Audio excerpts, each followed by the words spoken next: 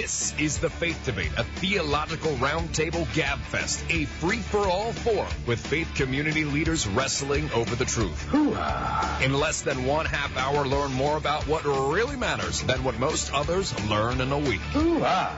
The Faith Debate is on the World Wide Web at WFMD.com, keyword faith. Are you ready for the clash of ideas? Are you ready for the sound of freedom?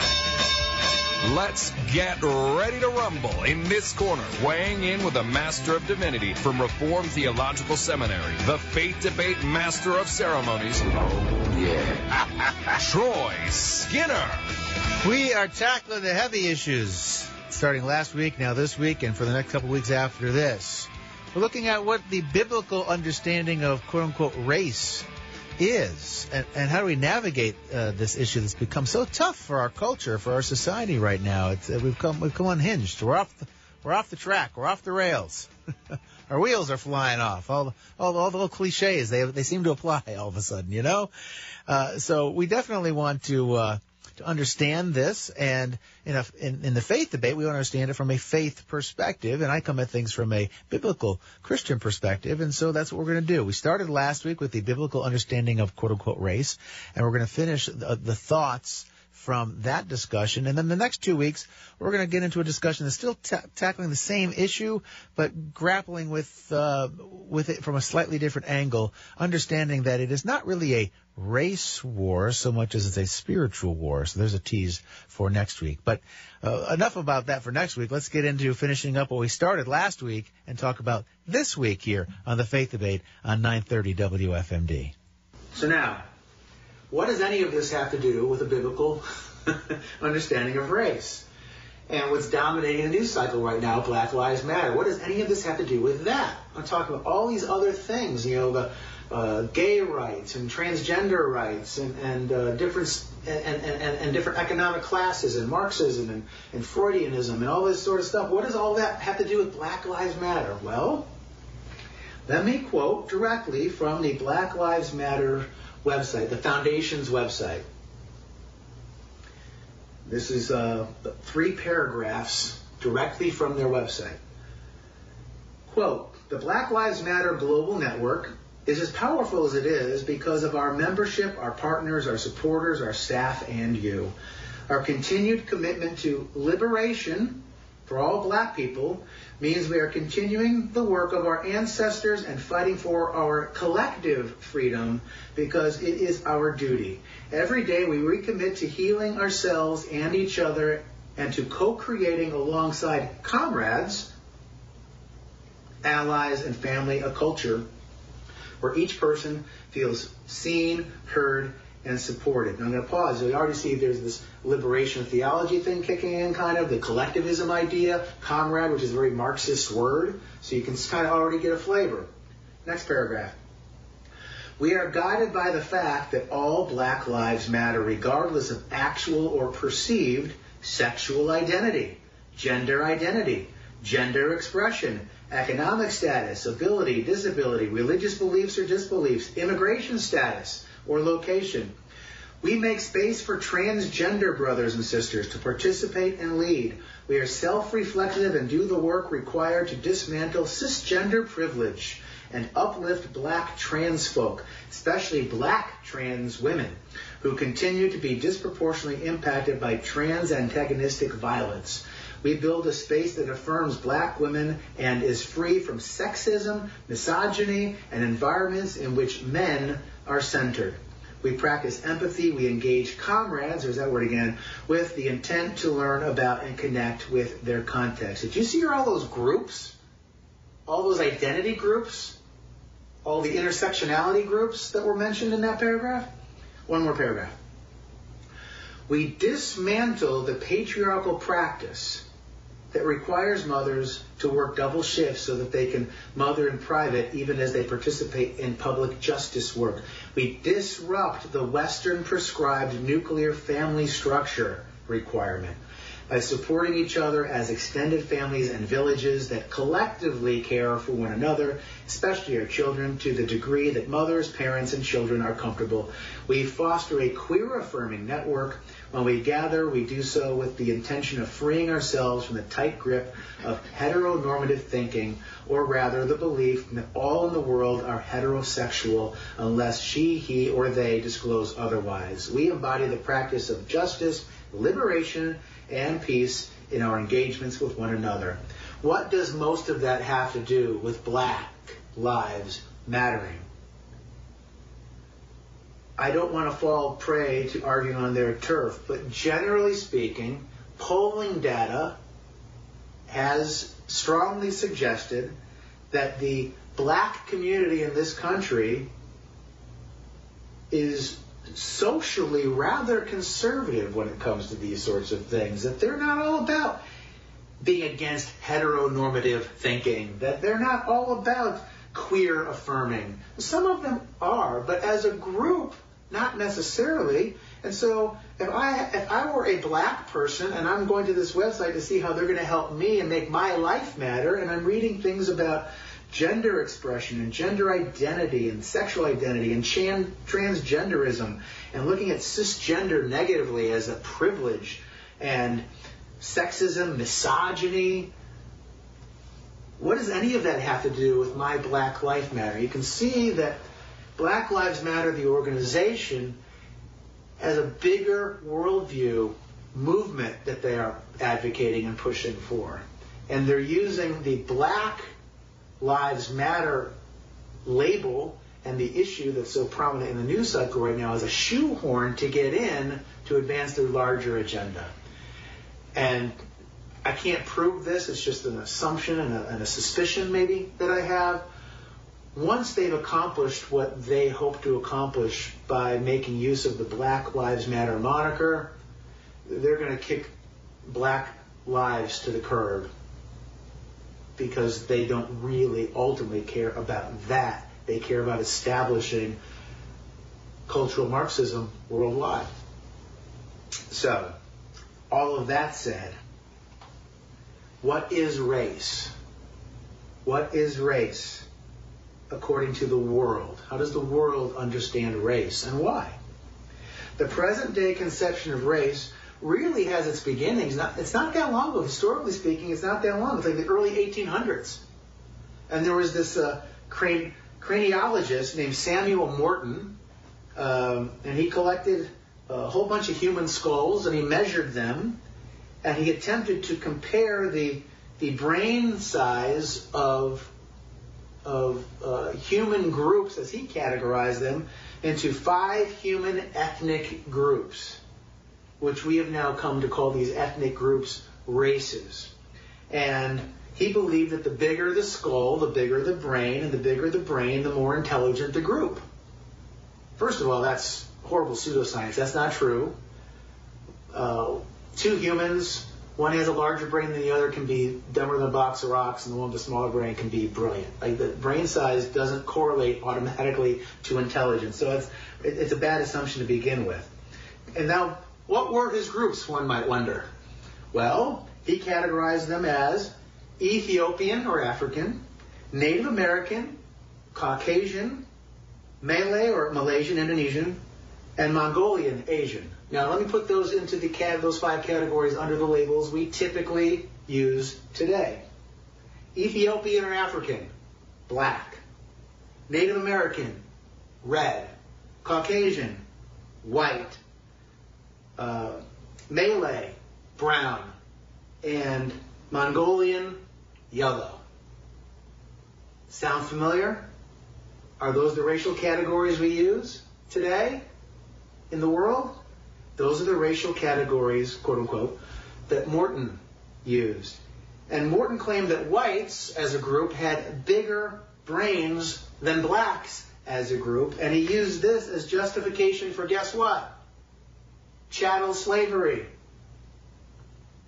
So these racial, quote unquote, categorizations that we've grown up with and we use without thinking have their roots in a racist, quote unquote, system, in a prejudiced system.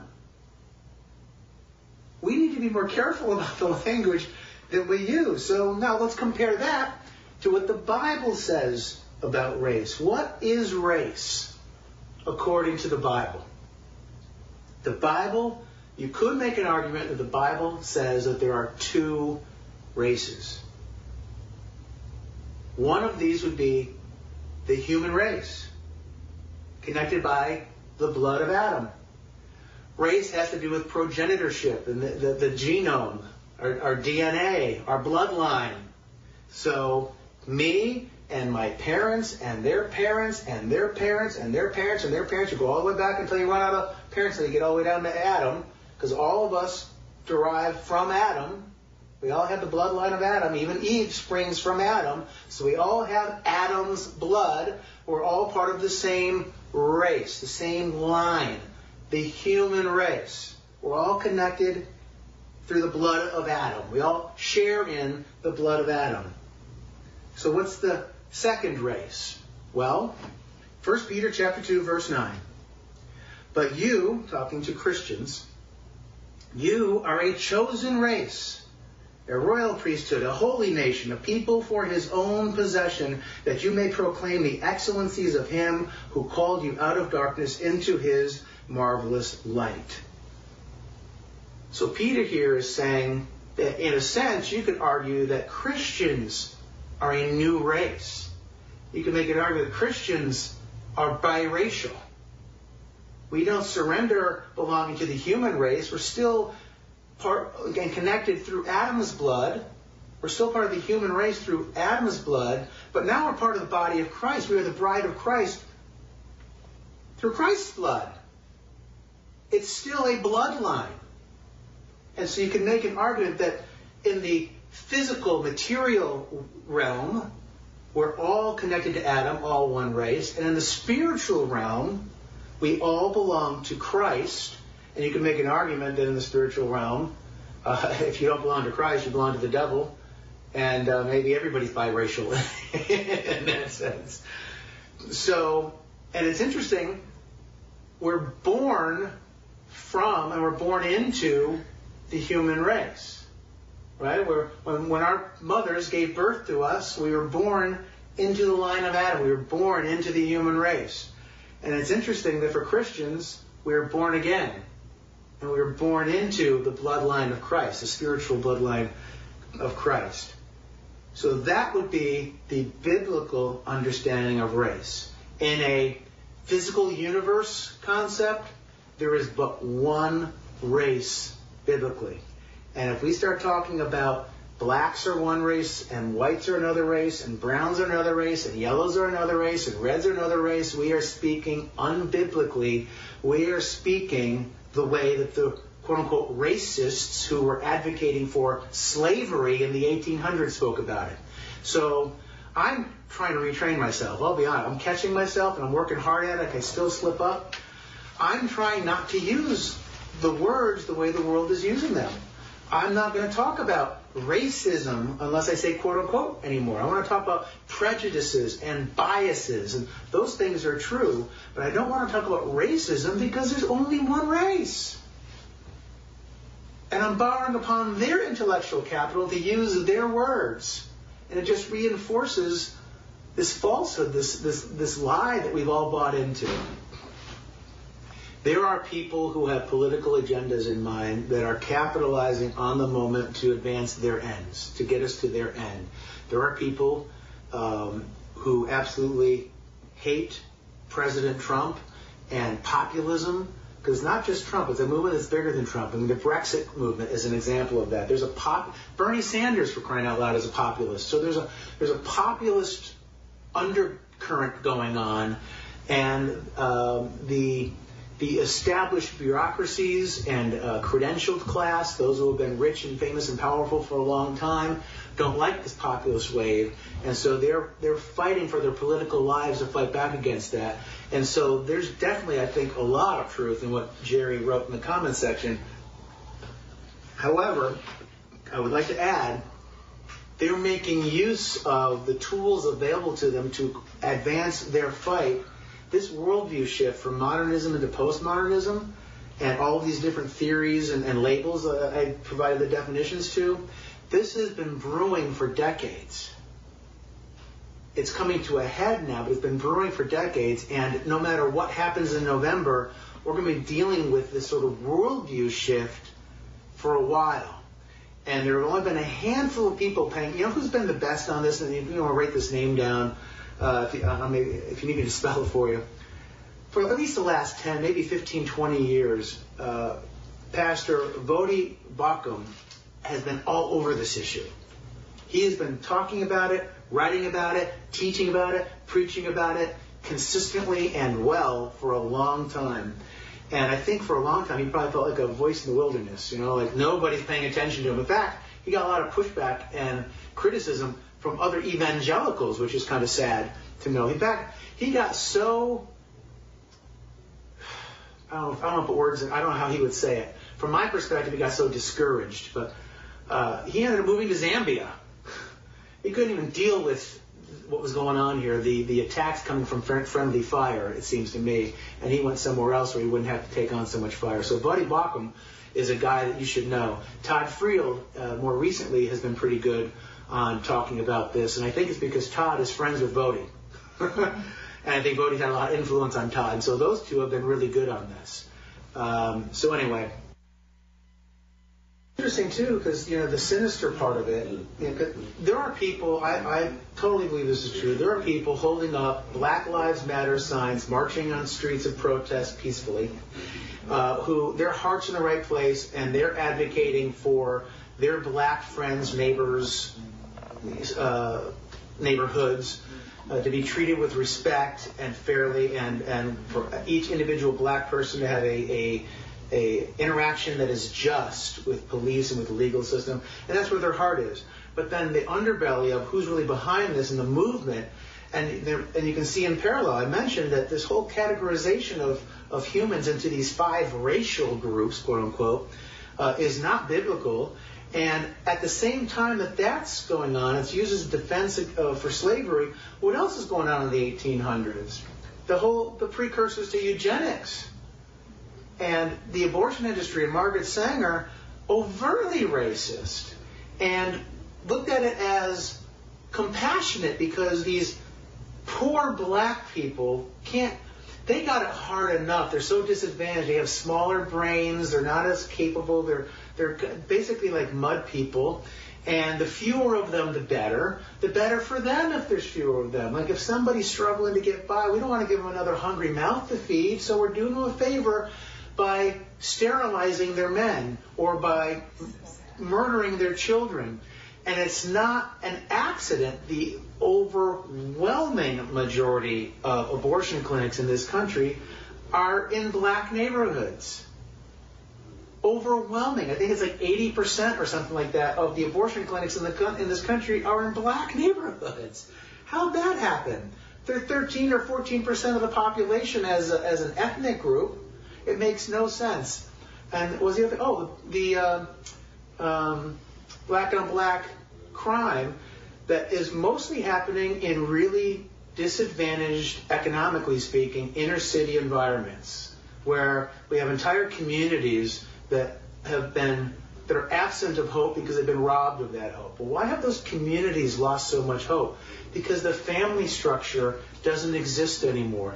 Back in the late 1950s, I think it's around 80% of black families in this country were intact nuclear families, meaning it was a husband, a wife, and their kids living together. I think this is pretty close to, I think it's around 80%. And now it's about 80% in the reverse.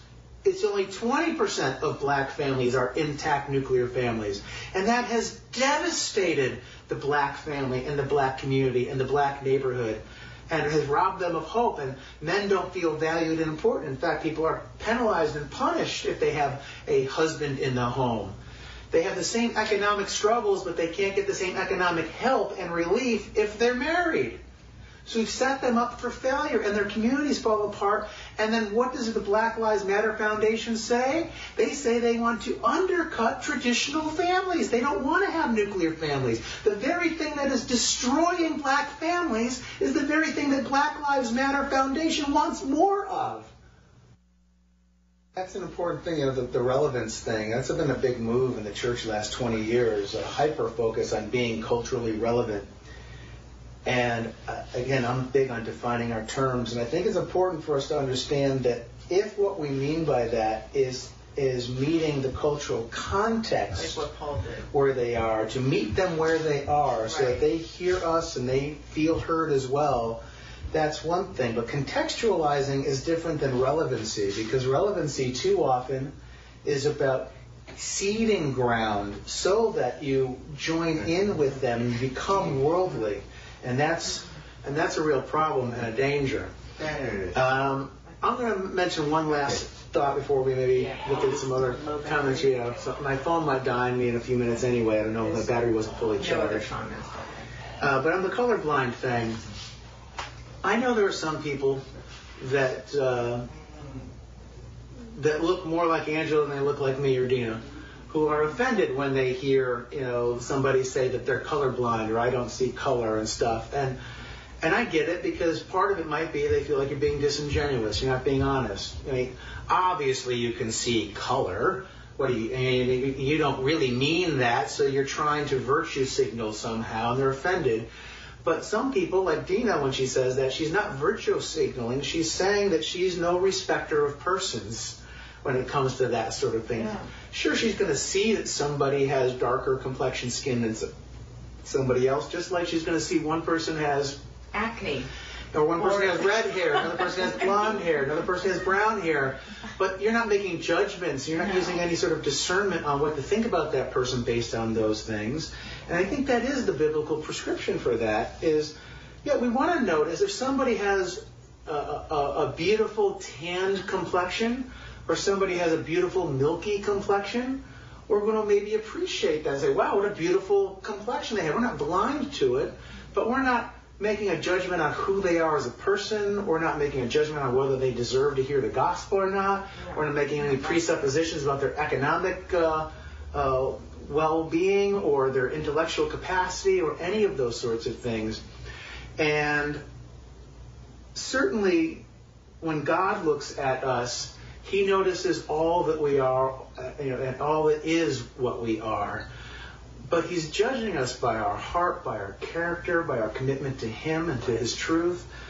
And in that sense, He's not seeing us for our color, even though God made all of the colors. I don't even like the word color, to be honest. I'm trying to change that part of my language, too. This is because of Voddie Baucham, actually. Our flesh. He says, we're all the same color, we're just different shades of the same color. So skin tone and skin shade maybe is a better way to think about it than that we're completely different colors. I don't know, but I want to encourage you. Critical race theory is a secular humanist idea. It is a racist in its core idea, racist the way the world typically uses the word racist. The biblical idea isn't a theory at all. It is biblical truth. It is what God has revealed to us about. No. And I'm not being critical of how she said that, but I want to make sure that people understand kind of where I'm coming from. There is the truth, and then there's everything else. And the truth is found in God's Word, and God tells us that we are all part of one human race. And we don't have to, we can debate it to defend that truth, but we don't have to debate it as though it's merely a theory up for debate. We as Christians, Bible-believing Christians, can have ultimate confidence that that is the truth. And anybody who says otherwise, no matter how persuasive they might seem at first, or seem on the surface, or how many credentials they have after their name, or how fancy their office is, or how full their bookshelf is, it doesn't matter. If they disagree with biblical truth, they're wrong. It's as simple as that. And we're going to end on that note. I hope this episode has been helpful to you, last week's as well. And we are going to continue tackling this issue in our next couple of episodes of the Faith Debate as well, so stay tuned for that. You can find teasers of what's coming up in future weeks, what's been on recently. Find access to all of our podcasts at WFMD.com. Go to the Faith Debate page, or you can go to the Audio Vault for the podcast, but the podcasts are also on the Faith Debate page. And you can go to our Facebook page, WFMD's Facebook page. You can go to my personal Facebook page if you want. I'm just Troy Skinner on social media, so you can find me pretty easily. I'm also on MeWe and Gab and Parler. Spend most of my time actually on MeWe and Parler these days. And there's a website I want to point you to as well if you want to learn even more about what I'm up to and the issues we're tackling in the Facebook. Man, I almost called it the Faith Debate. Getting punchy here. I don't know what's going on all of a sudden. The Faith Debate. Anyway, Household of Faith in Christ is the website I'm trying to get around to mentioning here. Household of Faith in Christ has information about what we're doing here on the show and also what I'm doing with the church, the Household of Faith in Christ, that I pastor. It's a house church, and if you're interested in finding out about more of that, just reach out to me on social media. We can talk about it. Till next week, thanks for listening. God bless.